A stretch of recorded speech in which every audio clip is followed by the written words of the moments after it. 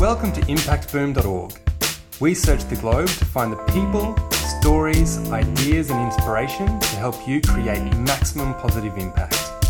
Each week, Impact Boom brings you thought-provoking interviews with world-leading practitioners passionate about creating positive social change. These designers, social entrepreneurs, educators, innovators, thinkers and doers share their projects, initiatives, thoughts and insights on creating a better world. You can find all the stories, links and other great content at impactboom.org. Follow us on Facebook or Twitter for the latest updates, or subscribe to the newsletter or on iTunes. Thanks for listening to episode 24 of Impact Boom. My name's Tom Allen. I'm the director of 7 Positive, and I'm passionate about bringing the latest interviews and insights to help you create positive social impact. Today we're speaking with Robert Pekin and Emma Kate Rose, co-founders at the Food Connect Foundation. Emma Kate's early career in criminology took her into the field of crime prevention through environmental design and community development. This is where she realised the potential of creating positive solutions through a preventative and strengths-based approach. In 2006, Emma Kate started Brisbane's first professional car share enterprise, and after her third child, sold the business to focus on family and grassroots activism in the areas of politics, the transition town movement, and local economic development. She joined Food Connect in 2011, coordinating a significant internal restructure. And in May 2013, Emma Kate became a Fellow of the Australian School of Social Entrepreneurs. She's passionate about engaging with community to bring greater awareness to the issue of food sovereignty, and is currently working to create a local food hub for multiple ethical enterprises alongside Food Connect. She loves the city cowboy Rob, who helps her with the kid wrangling. Like thousands of small and medium-scale dairy farmers, Robert Pekin was a casualty of the deregulation of the Australian dairy industry during the 1990s. In what was a deeply traumatic period, Robert, like so many other dairy farmers, lost the farm that had been in his family for generations. His path to redemption and healing led him to the discovery and practice of community-supported agriculture, or CSA.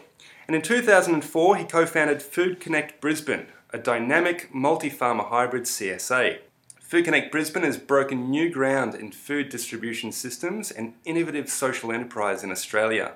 It's served as a source of inspiration to affiliated and like-minded enterprises emerging in the past few years. Now he's working with Emma Kate on the Food Connect Foundation, which will facilitate the local food hub. He loves his blended family of 4 children and is passionate about micro-food enterprises that produce beer, butter and artisan bread. So on today's podcast, we'll discuss Rob and Emma Kate's journeys in leading a variety of social enterprises and non-profit foundations and the lessons they've learned along the way. We'll get their advice about getting projects off the ground alongside policy changes they believe would be beneficial for both the social enterprise and food sectors. And we'll hear some great insights and tips from them about sustaining community-driven initiatives. Rob and Emma Kate, thanks very much for joining us. Well, thanks, Tom. Thanks for Good to meet inviting you, us. mate. It's a nice intro. You've done a lot of great things. I'm excited about getting this started. So to start things off, could you please share a little bit about your backgrounds and what led you down the path of social enterprise and a passion about sustainable food systems? Who will kick off? You go first. Okay, well, it was a bit accidental for me, the whole social enterprise thing. When I started GWIZ Car Share back in 2006, it was just started as a normal proprietary limited business with an environmental focus.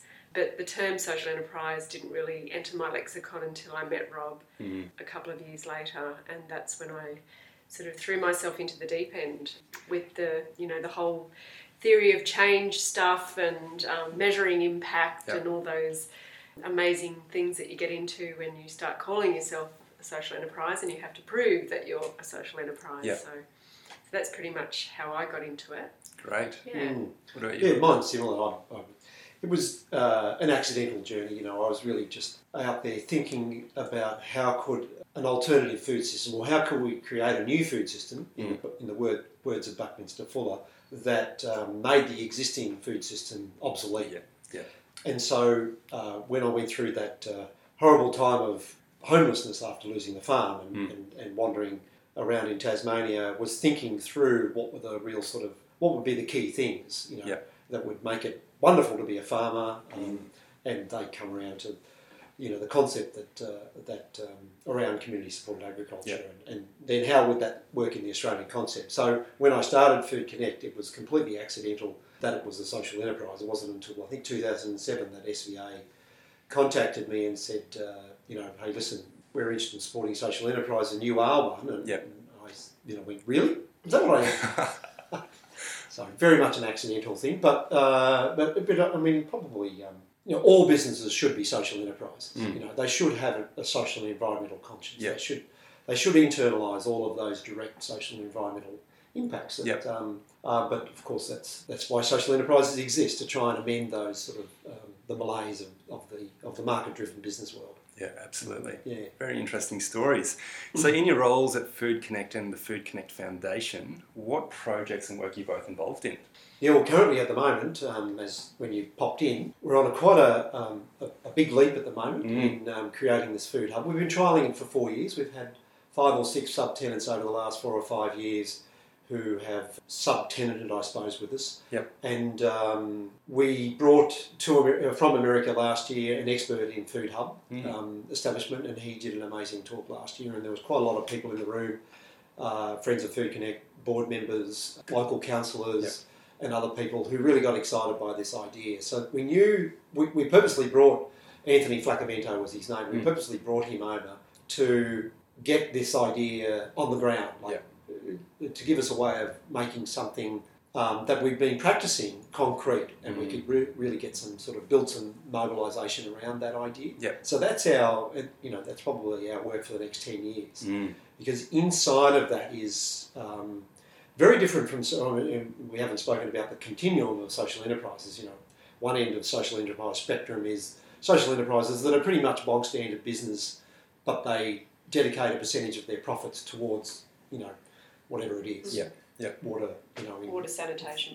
All those sort of things there. But their business isn't really any different from any other business out there. And then at the other end of the continuum or spectrum, you've got businesses that are social enterprises that are really involved in systemic change. And so one end you've got businesses that are all about prevention. The other end you've got businesses that are all around the cure. Putting band-aids on things, but not really shifting their focus to upstream. Well, how can we actually prevent these things happening in the first place? So our enterprise is at that end. So for us, there's a whole lot in that around, governance. Emma and I talk about this a lot. We've got the 3 sort of big issues in the world that need to be confronted. Decoupling from a fossil fuel-based system, and energy to a large extent with solar and wind has started to decouple. Transport, which is another big baddie, has started to decouple with electric cars and certainly efficient motors. Food and agriculture, on the other hand, is intrinsically tied to it. So much so that it's probably going to contribute around about 70% of all industries. Food and agriculture will contribute 70% of the bad stuff. And that's up from 30%. That's up from 30%. Because so it's now seen as a rather large system that's doing a lot of harm, socially, environmental, human health, you can whatever you want to do. And then the other 2 big issues that we see, there's decoupling from fossil fuels, there's the inequity in the whole world, whether it's gender or money, and then the third one, which is the big issue confronting all of humanity, is how do we all get along? How do we all coexist on this planet? And the Food Hub is trying to wrap itself around those 3 big issues in a small way here in Salisbury. So it's a place-based. It's a place-based response to a worldwide problem. So and it's just showing what one small community could possibly achieve against those systemic goals, those systemic issues. And it might not fit for other communities, but it's just, we treat it as a demonstration project, basically. Excellent. How can we do this? It's not to make money, it's to actually address those systemic issues. And a community in New Zealand or Indonesia might address it in a completely different way, because every geographical space is unique to itself and it requires different types of responses. Absolutely. And, if you take it from the strengths-based approach, a community should be looking at what they're really good at and what they're strong in order to address those systemic issues. And so they've all got very accessible tools at hand to be able to do that. Fantastic. Our work is so challenging because food is a basic human right, but at the moment it's treated really like a commodity, and in the Australian context, which is the most difficult market in the world in terms of food because of the consolidation of the two supermarkets and the down, the hand, the down prices are down. It conditions the market. It's conditioned the market to accept the price. The food is just something we take for granted. So we're establishing this food hub to reduce some of those barriers for all the food businesses, ethical food businesses want to join us on this journey. And so far, there's 9 businesses that are co-locating with us at the moment. And having a true price-based system to take out the conditions that the market set around food. So that's from our farmers right through to our customers. So they understand that this is a system that's divorced from market-based pricing mechanisms. It's all around the true cost of food. It's going to be quite a challenge, and to bring impact investors on board in that journey, because food and agriculture is the biggest lump on the planet that is creating a lot of those ill effects. Then to bring investors on board, cognizant that this is an enterprise that's addressing system-wide issues, not just band-aids down the bottom, is one of our... it's been our largest task in the 13 years that we've been going. Yeah, absolutely. I mean, there's certainly a lot of challenges there for you both to be dealing with. So from your experience in running this range of organisations, community-driven initiatives, what do you believe are those fundamental ingredients for long-term success? Just an easy question for you. People getting over themselves, including me. I start with me because I think, it's a human issue. It's something that we all battle with. And, we're still, Rob and I, we do our best to live a frugal life and walk the talk. But, we have kids that, succumb to peer group pressure and have to still fit into mainstream somehow and not be, ostracised on the edges of society. But, having said that, they are pretty proud of their differences as well. So I think, one of the biggest issues, it isn't money, it isn't resources, it isn't, education of customers. I do believe that, the market is educated enough out there now to know the right thing to do. I think the biggest challenge is ourselves. Very interesting. I think for me it's been, when I had that epiphany and losing the farm, or even through the last phases, those last 2 years of drought and dealing with that, there was a group of us farmers who were already aware that our milk was going down. We were organic farmers. Our milk was being sold conventionally into Coles. Well, we also didn't have much of an idea of what our milk ended up, the end product it was, or who drank it, or where it went, whether it ended up as dried milk in China or fresh milk just down the road. So through those sort of those last couple of years, and then the years after losing the farm, thinking through, what can we do to address, these sort of things that didn't make us excited about being in the food and agricultural system. Having that sense of purpose has been always the thing that's kept me going. You can have, obviously, dealing, as Emma was saying, dealing with whether it's the lack of money or the lack of customer support, or in the early days in particular, the lack of awareness that food and agriculture was a really serious issue as a social enterprise. Then you can really sometimes think, why don't we just give up? No one's really ready for this. No one's really interested. They're all interested in just sort of doing issues-based social enterprises. But that sense of purpose, that sense of addressing things at the systems level is a huge challenge, but also an exciting challenge. And even when the kids, they abuse us from time to time for whatever it is, not doing things that more mainstream kids, not being normal. I say, well, that's endemic of the system that you live in, and I'll be really forceful that's why we do Food Connect. And then they suddenly go, oh, gee, okay. So there's a real sense of purpose, why we're here, what we're doing, even though it's bloody hard. Fantastic. So what advice would you give then to someone who's keen to get a purpose-driven organisation off the ground? I think don't do it alone. I think, the joy in sharing your vision is worth more than just, trying to change the world on your own. So I think the more people you can gather around you to even if it's just, a shoulder to lean on, they don't have to have specific skills. But I think it's a really great way to test out your capacity for teamwork, your capacity for leadership. your ability to be humble. It teaches a lot about yourself going into business. It's a great life learner. Yeah. And that is the journey. That sometimes the purpose can be secondary to the life journey that you're undertaking. So that's right. It's a side benefit. Is a personal journey that makes you a much better person as a result of it. Yeah, but for me, it would be first of all, my suggestion would be you look for something that you haven't had experience of. So. And a lot of social entrepreneurs do have, whether it's their brother being disabled or whatever that's driven them down a pathway. So they've got this real close experiential place that they want to address. Something that's significantly lacking, whether it's a social justice issue or whatever. So once you've identified, that this is something I can really see myself putting a lot of effort into. Then once you put the effort into, the community will come around you to support you in that journey. Yeah. But then the tricky bit is having your intuition alive to work with people who you can really see are going to be of great benefit, and obviously rejecting the advice from other people who come on board and say, and who have no experience. Maybe they come from a corporate culture or maybe come from somewhere else, and your ego gravitates towards being listened to by them or getting advice from them. Sometimes you've really got to have that antenna tuned so that you respectfully say, listen, I'm not going to take on board that advice. This is what my gut is really telling me. And then it's literally this follow the energy journey. You're obviously clear about where you want to go. How you get there, is going to be lots of twists and turns and down dead ends. And that's the social entrepreneur's task, is to stay sort of pretty in the moment. Definitely. And take on board those learnings and backtrack where necessary. And I mean, this all comes from experience too.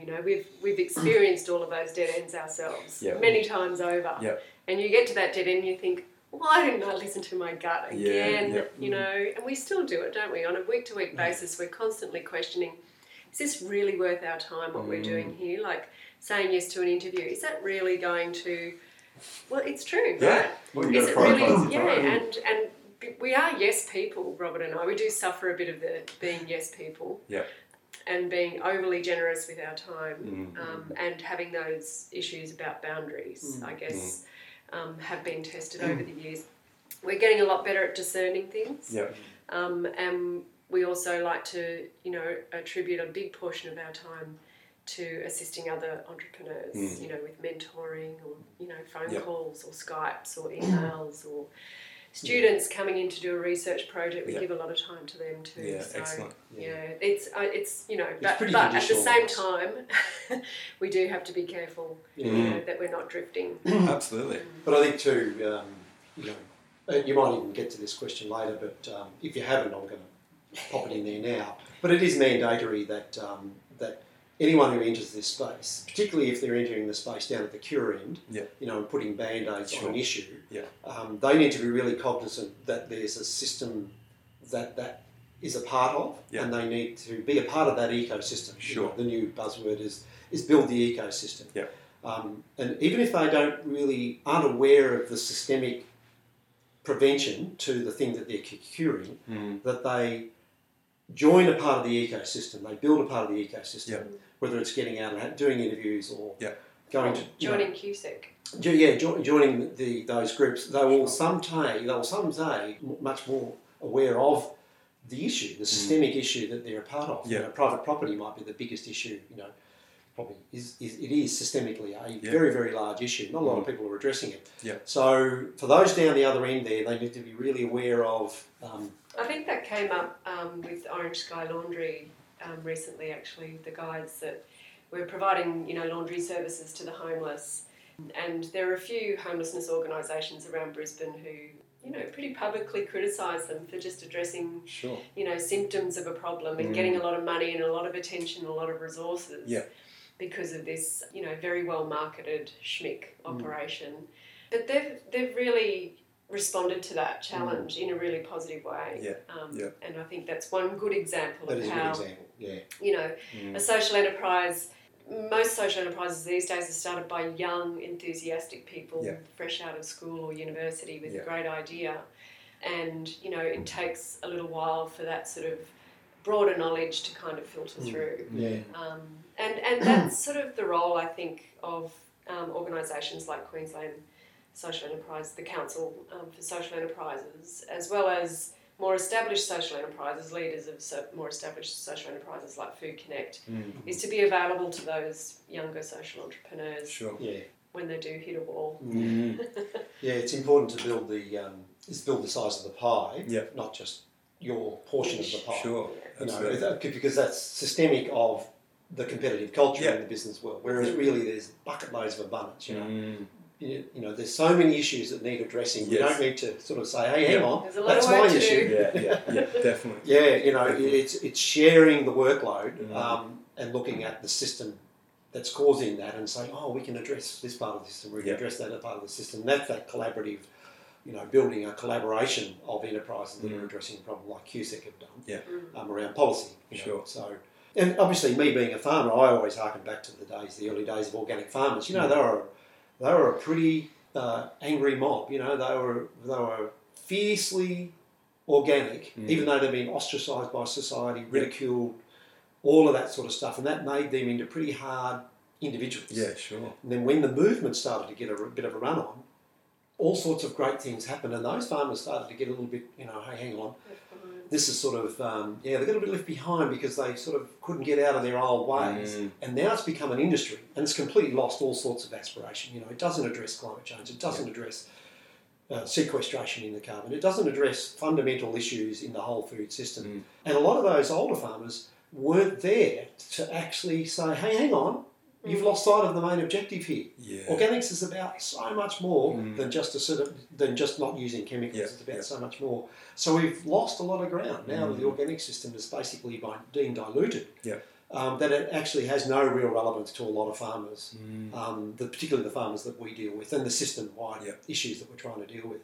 So I often see that they're through the 70s and 80s, those amazing farmers, to be able to wear that ridicule and that ostracisation by community, that they sort of, left. Sure. Left the scene. There's certainly a lot of experience here, and you're showing some great insights. Very, very interesting. So you mentioned policy before. From that policy perspective then, what do you believe needs to be done by government to help foster and support an innovative social enterprise sector? Well, I think the first thing is a legal structure would be handy. At the moment in Australia, all you have available as a startup business is the proprietary limited privately owned model or a not-for-profit. Having said that, the cooperative model is starting to gain a lot more traction these days, which is really exciting. But we've always been interested in the dynamic between mission-driven businesses and being able to return some of the profit back to a portion of the profit back to investors, but also most of the profit back into the mission. Sure. But there's no mechanism legally to do that in Australia right now. So that's one area of policy that could do with a little bit of a kick along. Yep. What else do you reckon? Well, there needs to be a Minister for Food and Agriculture. And under that comes health and, all of those subsets, the environment, a whole bunch of in our sector. In our sector. But in the social enterprise sector, the current lobbying that's done whether it's with the Business Council of Australia or the body that represents the small businesses, if government policy started to measure all of their externalities, so what is, in our particular instance, what are the externalities, the social impacts and the environmental impacts, the negative externalities that are being put into Australia's health system, for instance, or through the processing of, through the highly marketing and very, very cheap processed food industry. What is the fossil fuel use? If they measured all of those sort of things and said, okay, you're going to be penalised from now on, and we're going to, because at the moment social enterprise have to prove our impact. Sure. And we put a lot of money into that and a lot of effort and a lot of time, and that's all well and good. But meanwhile, the rest of society or the rest of business doesn't have to do anything. They just socialise those costs and no one counts it. And so that would, if that was done, if those businesses were all, there was some sort of broad measure that they were measured on, their negative impacts, that would make social enterprises really come to the fore. Yeah, and we're seeing that in the US with the B Corp certification process, which we're currently going through now. Yeah. You know, but it's been adopted state by state. As legislation, yes. Yeah, as legislation. So that is starting to happen internationally. Australia's usually 10 years behind everyone else. So hopefully it'll catch on eventually. But that will certainly. I mean, we're only doing it because we see it. We know who we are and we know our impact, and our customers know our impact. Yeah. But we do want to raise the profile of local food in our region, and we want to be able to expand our offerings to institutions. And in order to do that, we need to be able to sort of say, well, this is a really good reason why you should use Food Connect to procure your food from. Look at the B Corp certification. It's it's got a lot of credibility. It's very difficult to pass the test, and it's something that as a buyer you can actually hang your hat on. You could say, well, look, you should buy. You should send your old person to this aged care facility because we buy the food from Food Connect, which is a B Corp. That's further more value for your dollar, sort of absolutely. thing. So hopefully we will see a little bit of movement there.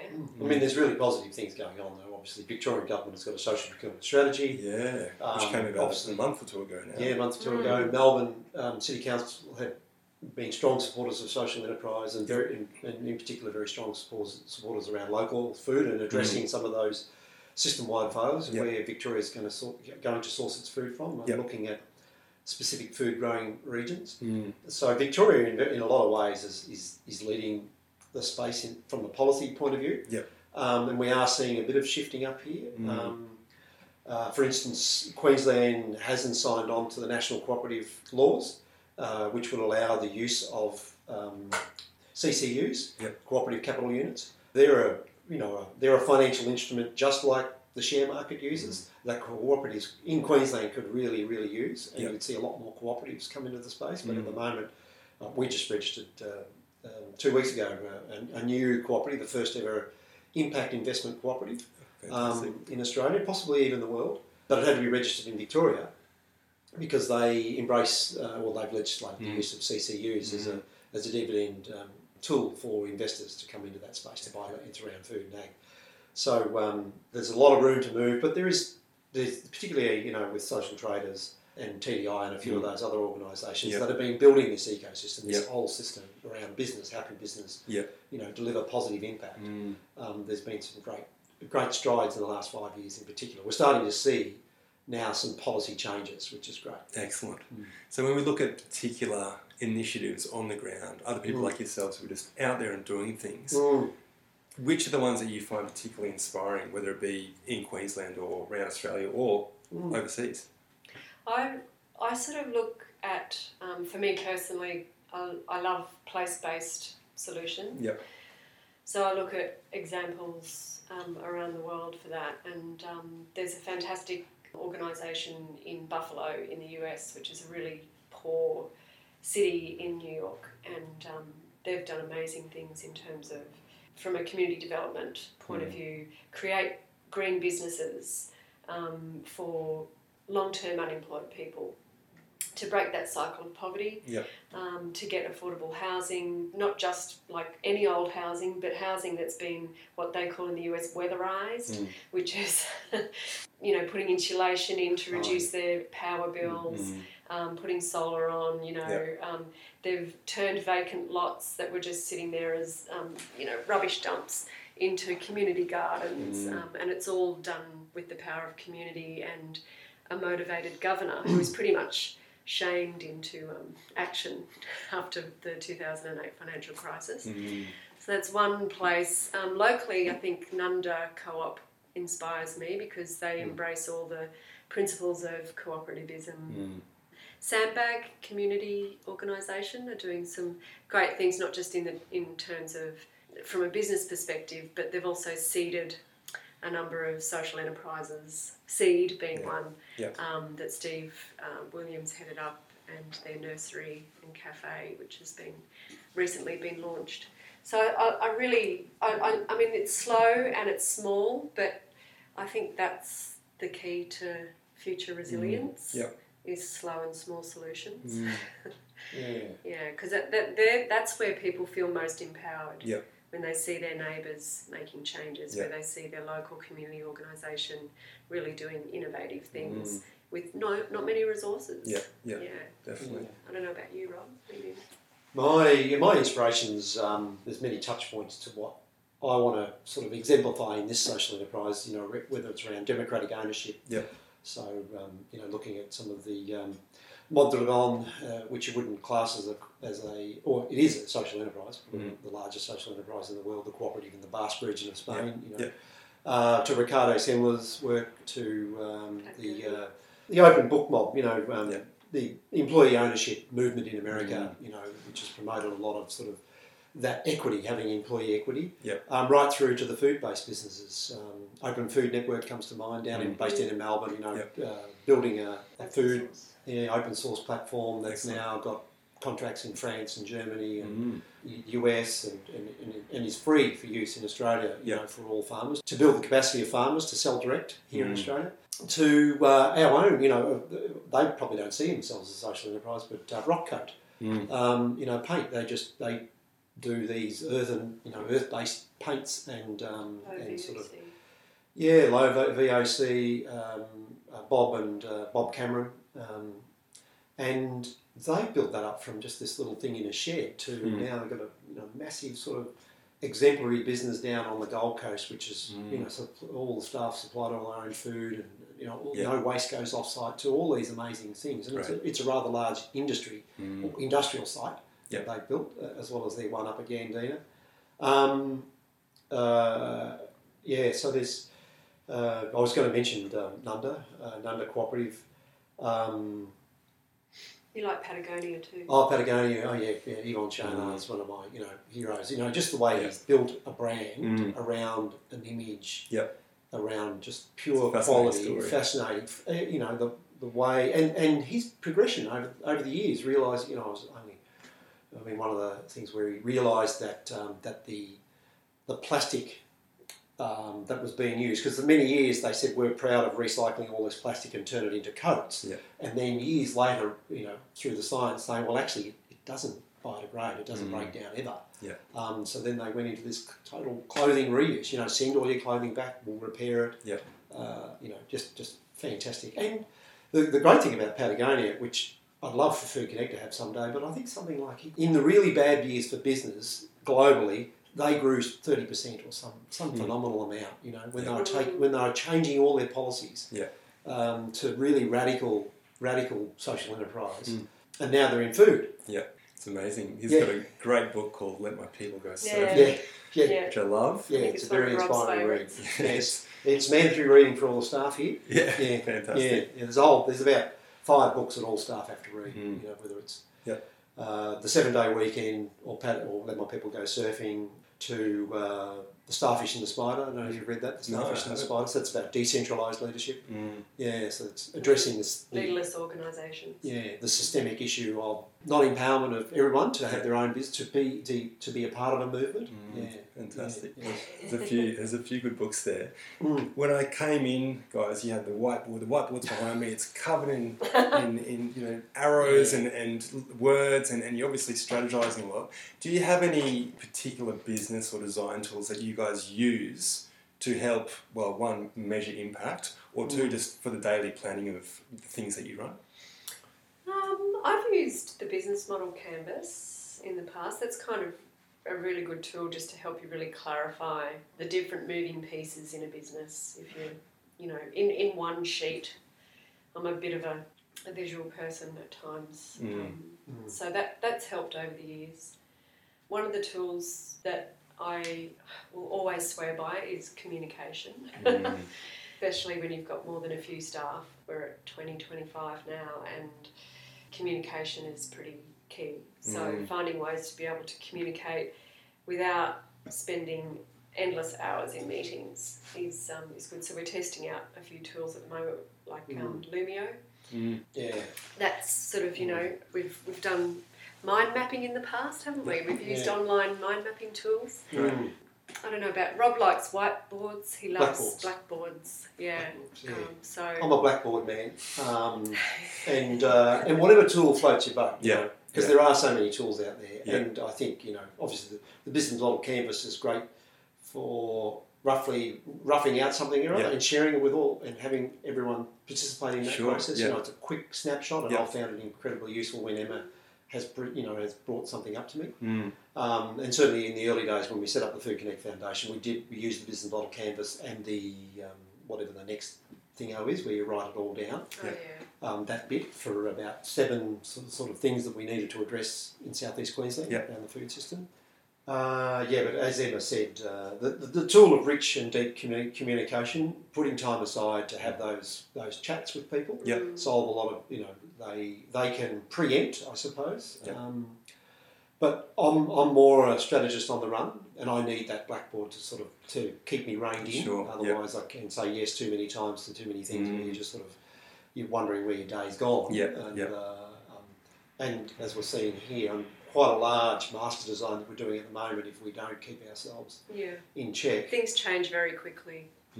Day to day, so it's good to have both a plan but also be flexible enough to just say that plan is just not going to cut it.